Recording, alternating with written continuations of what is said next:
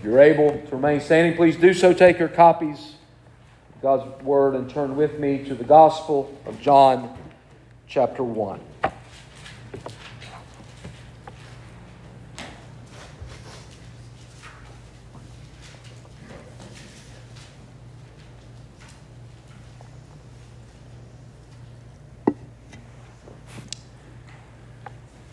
John chapter 1, we'll begin at verse 35 and read this evening through verse 42. Hear now the Word of God. It is infallible. It is inerrant. It is God speaking to us, so let us pay close attention. The next day, again, John was standing with two of his disciples. And he looked at Jesus as he walked by and said, "Behold, the Lamb of God." The two disciples heard him say this, and they followed Jesus. Jesus turned and saw them following and said to them, "What are you seeking?" And they said to him, "Rabbi," which means teacher, "where are you staying?" He said to them, "Come and you will see." So they came and saw where he was staying, and they stayed with him that day, for it was about the 10th hour. One of the two who heard John speak and followed Jesus was Andrew, Simon Peter's brother. He first found his own brother Simon and said to him, "We have found the Messiah," which means Christ. He brought him to Jesus. Jesus looked at him and said, "You are Simon, the son of John. You shall be called Cephas," which means Peter. The grass withers and the flower fades away, but the word of our God endures forever. You may be seated. Last Sunday evening, we looked at verses 19 through 34 of John chapter 1, and we heard John the Baptist's testimony. We heard John the Baptist testifying to the surpassing greatness of our Lord. We heard him testifying to the atonement that comes through the real Passover lamb who is Jesus. And we heard him testifying to the change that must take place by being united to the lamb. And so for the last few weeks we have been looking at 2 days of John the Baptist's testimony and ministry. And so this evening, the next week, we'll be covering 2 more days. And again, who do we see tonight? Again, testifying to the Lord, but John the Baptist, making straight the way of the Lord Jesus Christ. As he testifies this evening, we find 2 of his disciples hearing that testimony, and they in turn following Jesus. We hear of Andrew and Simon, whom we know as Peter, coming to follow the Lord this evening. Now, those who followed Jesus of his earthly disciples, Andrew is the first whose name we know, and the first one that is mentioned tonight in our text. And we read, however, that there was another man with him, 2 disciples of John. But the second is not named. Who is that? Well, most believe it is John the Apostle, the one who penned the words of this gospel. We know that John never names himself in this gospel, and so whenever we have an unnamed disciple, we think it is John the Apostle who wrote these very words. And we see here tonight the power behind a biblical testimony of Christ. We see tonight how God uses the power of a biblical testimony of Jesus to bring his people to the Lord. And so really our text centers around 2 imperatives, 2 exclamations, if you will, tonight. And we begin with the first "Behold the Lamb of God." Now, this is the second time we have heard this. Notice, we are in the next day after what we covered last Sunday evening. The very next day, what do we find? John the Baptist again, this time standing with two of his disciples, and he looks at Jesus and he proclaims, "Behold the Lamb of God." John the Baptist is doing his job. He is testifying of the Lord Jesus. Now note how John the Apostle here, the author of this gospel, he's paying a special attention to days at this period of Jesus' life. And knowing what we know in our text, that this was the day that the unnamed disciple John came to follow Jesus. No wonder he includes it. What a day it must have been for him. As John the Baptist testified, "Behold the Lamb of God," and he hears those words. Now the Baptist sees Jesus walking among the crowds of persons alone. There is the Lord simply walking in this world without any followers at this time, without any who have recognized him as the Messiah. And so as he sees Jesus walking, and Jesus is doing what? Waiting for his hour. Waiting for the commands of his Father, in full preparation of what he is about to begin, his ministry. John makes that public proclamation. "Behold the Lamb of God." Now again, this is the second proclamation. If you look back at verse 29 of John 1, "The next day he saw Jesus coming toward him and said, Behold the Lamb of God who takes away the sin of the world." And so John is simply repeating himself. Now, do you remember the audience last week? The audience last week were those who were sent, the Jews who were sent by the priests and the Levites. And they were asking John, "Who are you?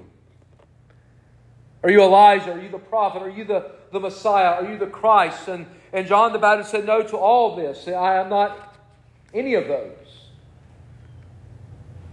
John the Baptist was the one who would come to make straight the ways of our Lord. As he testified last week, he was not worthy to stoop down and untie the sandals on the feet of his Lord. And he says, "Behold the Lamb of God."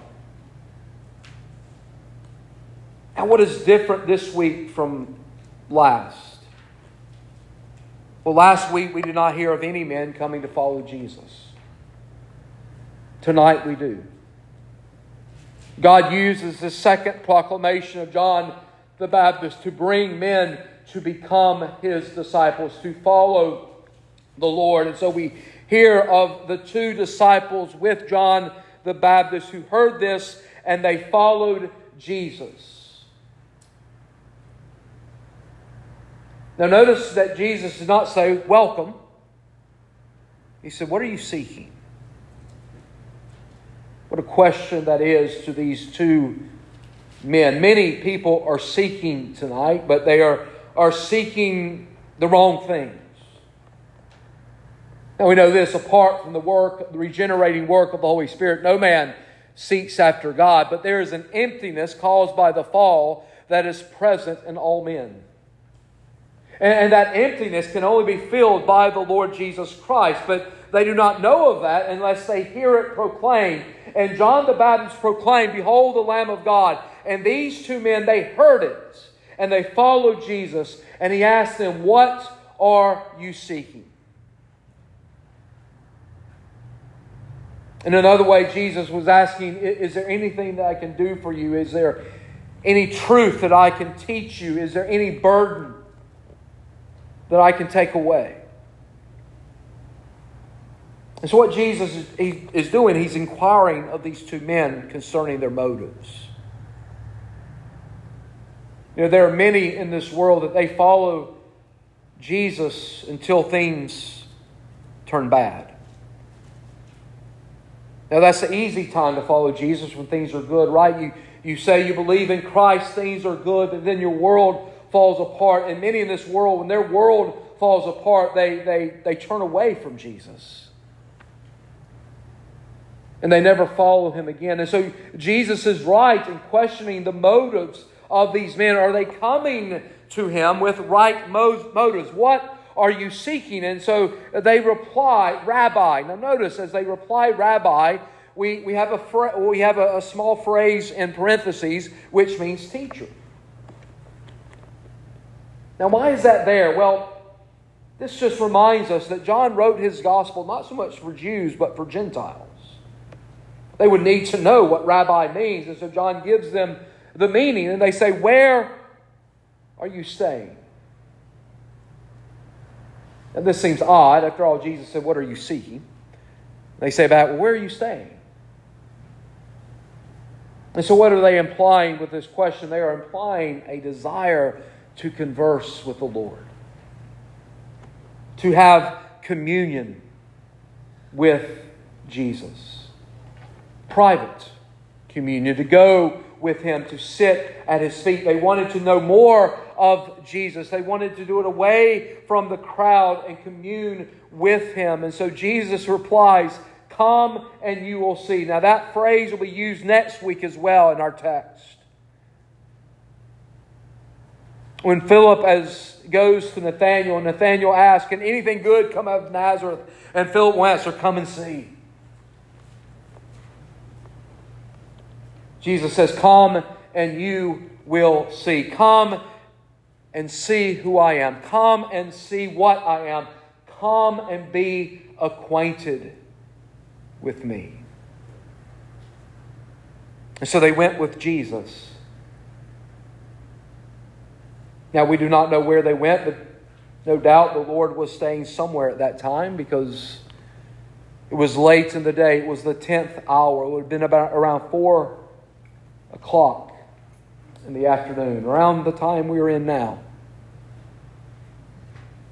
And so all possibility, and it's probable and very possible that these two men went and they communed with Jesus and they stayed with Him all the night, listening to Him teach, hearing God Himself speak to them. What a night that must have been for these two men, sitting at the feet of the Lord. But then there's a second imperative, and it is simply this: we have found the Messiah. Now, as we begin looking at verse 40, we hear of one of the two men who heard John speak and followed Jesus. It was Andrew, the brother of Peter. Now notice who came first to follow the Lord. It was not Peter. It was Andrew. Now we should not overlook this. As J.C. Ryle states, Peter, to whom the Church of Rome boastfully attributes a primacy among the apostles, was neither converted nor made acquainted with Christ so soon as his brother. But who was Andrew? Well, we know his name is Greek. It means manly. We do not read much about Andrew in the other Gospels, though we know that he and his brother Peter, and Mark tells us this in his Gospel, that he and his brother Peter, that they had a house in Capernaum. And the only other information we get about Andrew in the synoptic Gospels of Matthew, Mark, and Luke is in Mark's recording of the fact that he joined with his brother Simon and the sons of Zebedee in asking Jesus the question that touched off the Olivet Discourse, or the apocalyptic discourse on the Mount of Olives. Other than that, we don't know much about him. John records him here as the first disciple of the Lord. And what do we see Andrew doing? Immediately doing what Jesus will call him to do. We see Andrew the evangelist.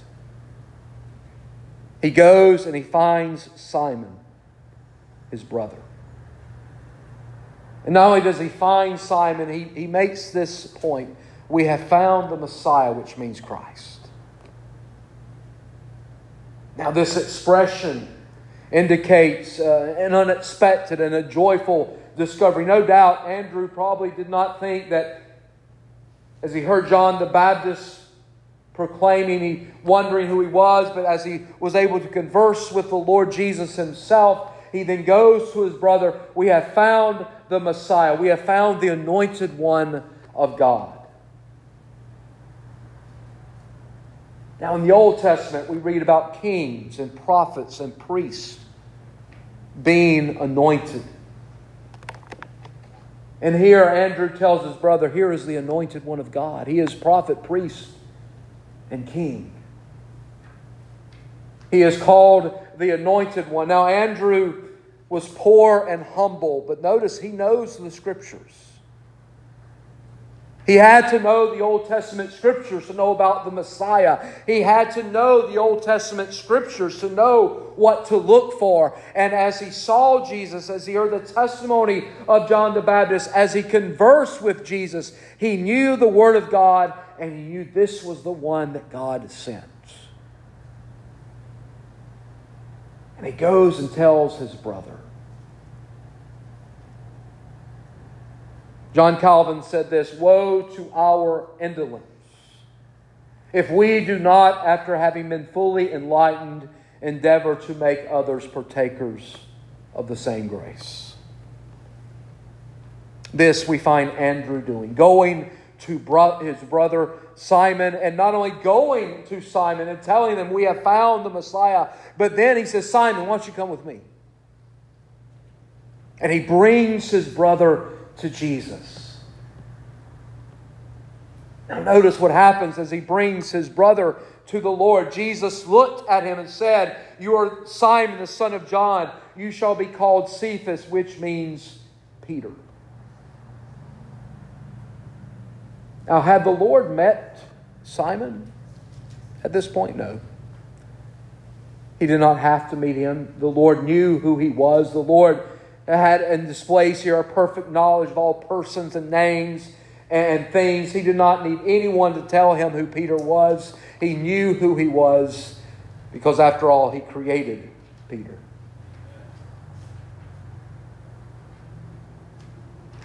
Now, this knowledge that Jesus displays here is a knowledge that the Jews knew would be a peculiar attribute only of the Messiah. And so as Jesus says, you're Simon, the son of John, and Peter had not met him. And then Jesus goes on, he says, oh, by the way, from now on, you'll be called Cephas, which means Peter. Now, the name Peter is a Syriac word. It is equivalent to the Greek word Petros, and that's where we get the rendering of Peter. And Petros means rock.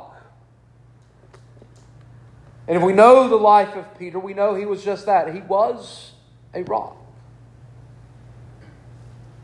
But why did Jesus here give him a new name? Because Peter is now a changed man. He has met the Lord.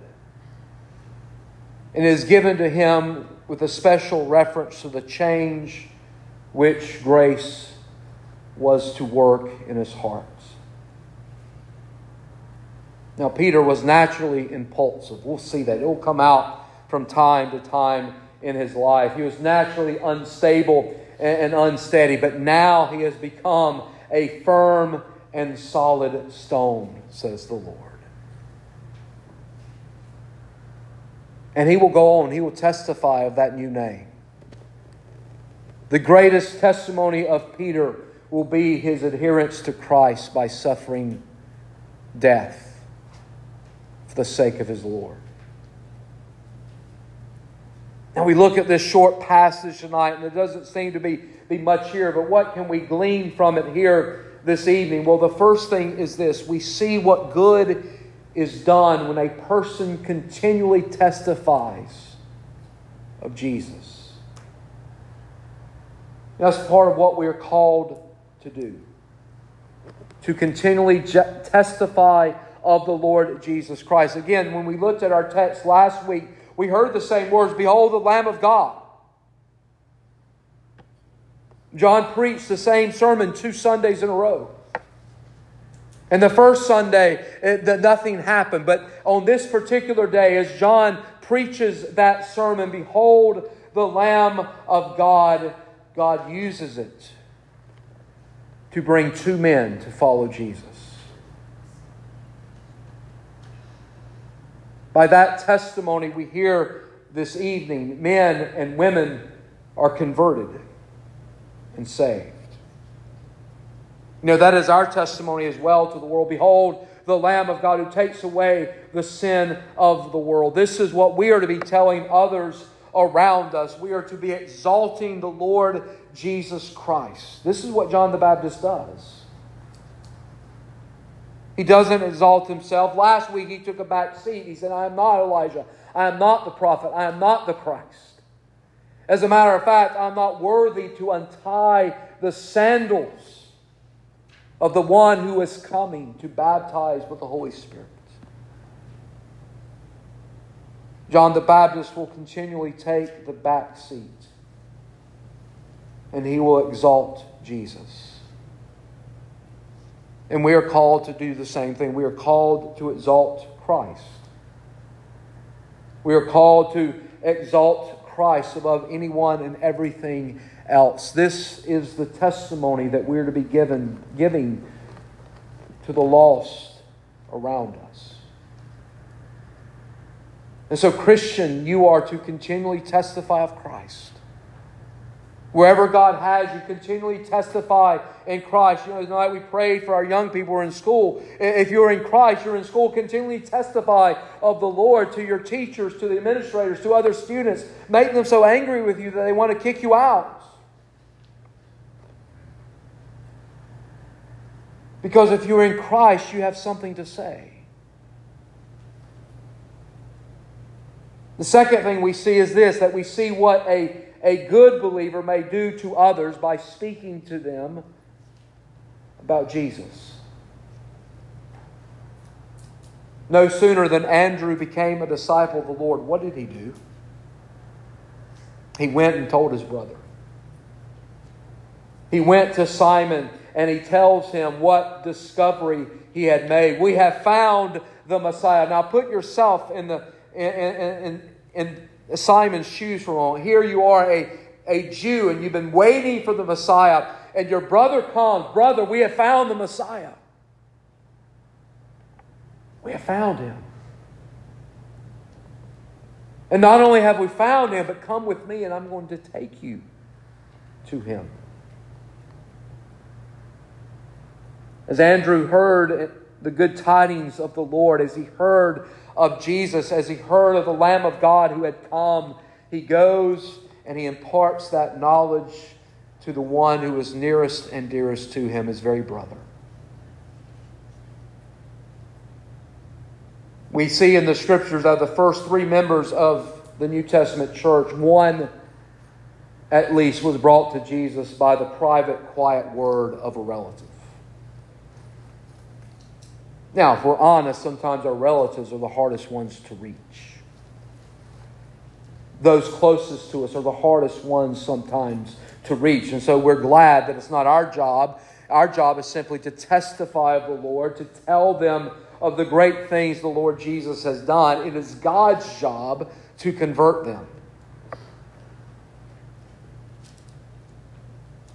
But think about it for a moment. What would the church be like if all believers were more like Andrew?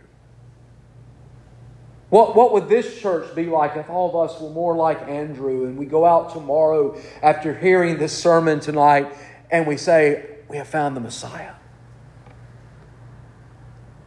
We know the Lamb of God, and it is Jesus."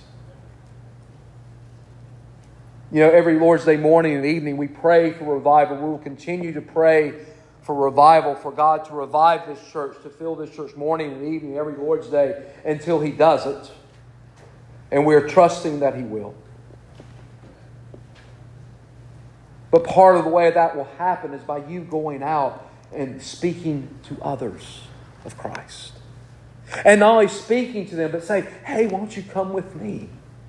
Isn't that what Andrew did? Peter, come with me. Let me show you Jesus. And you can say, come with me this coming Lord's Day and worship with us. And you will meet Jesus. You will see Him. You will hear of Him in the Word of God. Think of it for a moment, how well it would be for the souls of all men and women who have been converted if they would speak to their friends and relatives on spiritual matters and tell them what they have found. That's what we're called to do. We are called to tell others.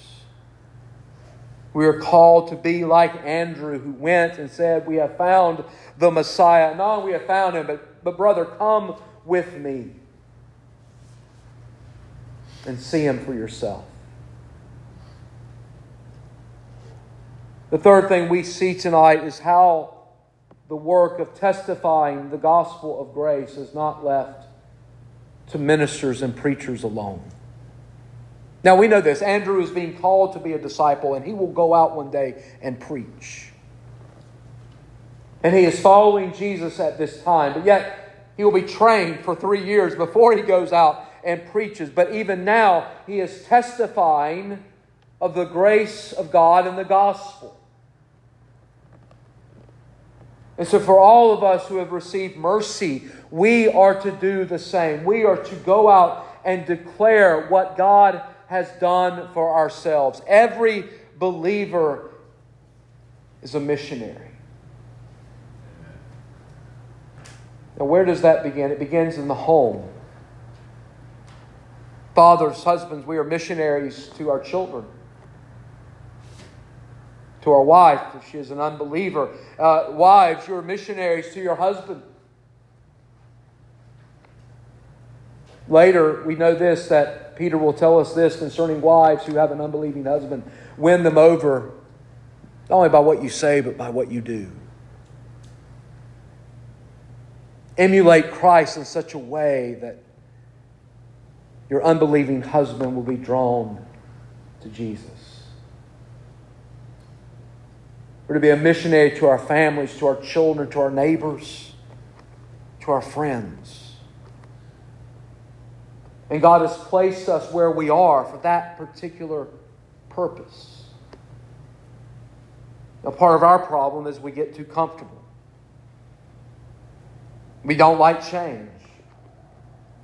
And we get comfortable and we don't want to tell others, but we need to tell others. Again, listen to the words of J.C. Ryle. He says, surely if we can find nothing to say to others about Jesus, we may well doubt whether we are savingly acquainted with Him ourselves. Think of that. If you have nothing to say about Jesus, do you know Him in faith?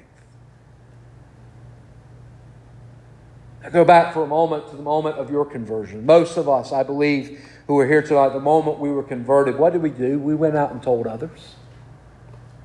We went out and told others of the fact that we had found the Messiah. More importantly, the Messiah had found us and brought us to faith. What has happened to that zeal over the years? Well, we get comfortable, we get fat, we get happy, and we forget. You see, Andrew knew the importance of telling others. And he is an example to us here this evening. And so as we close, let me ask you, what are you seeking tonight?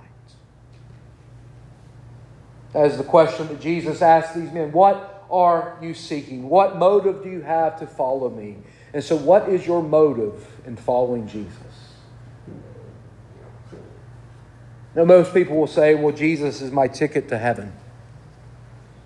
He is the way to heaven. He is the only way to heaven. There is no other way but through the Lord Jesus Christ. We'll hear Him say that later in this gospel, but He is so much more than a ticket to heaven.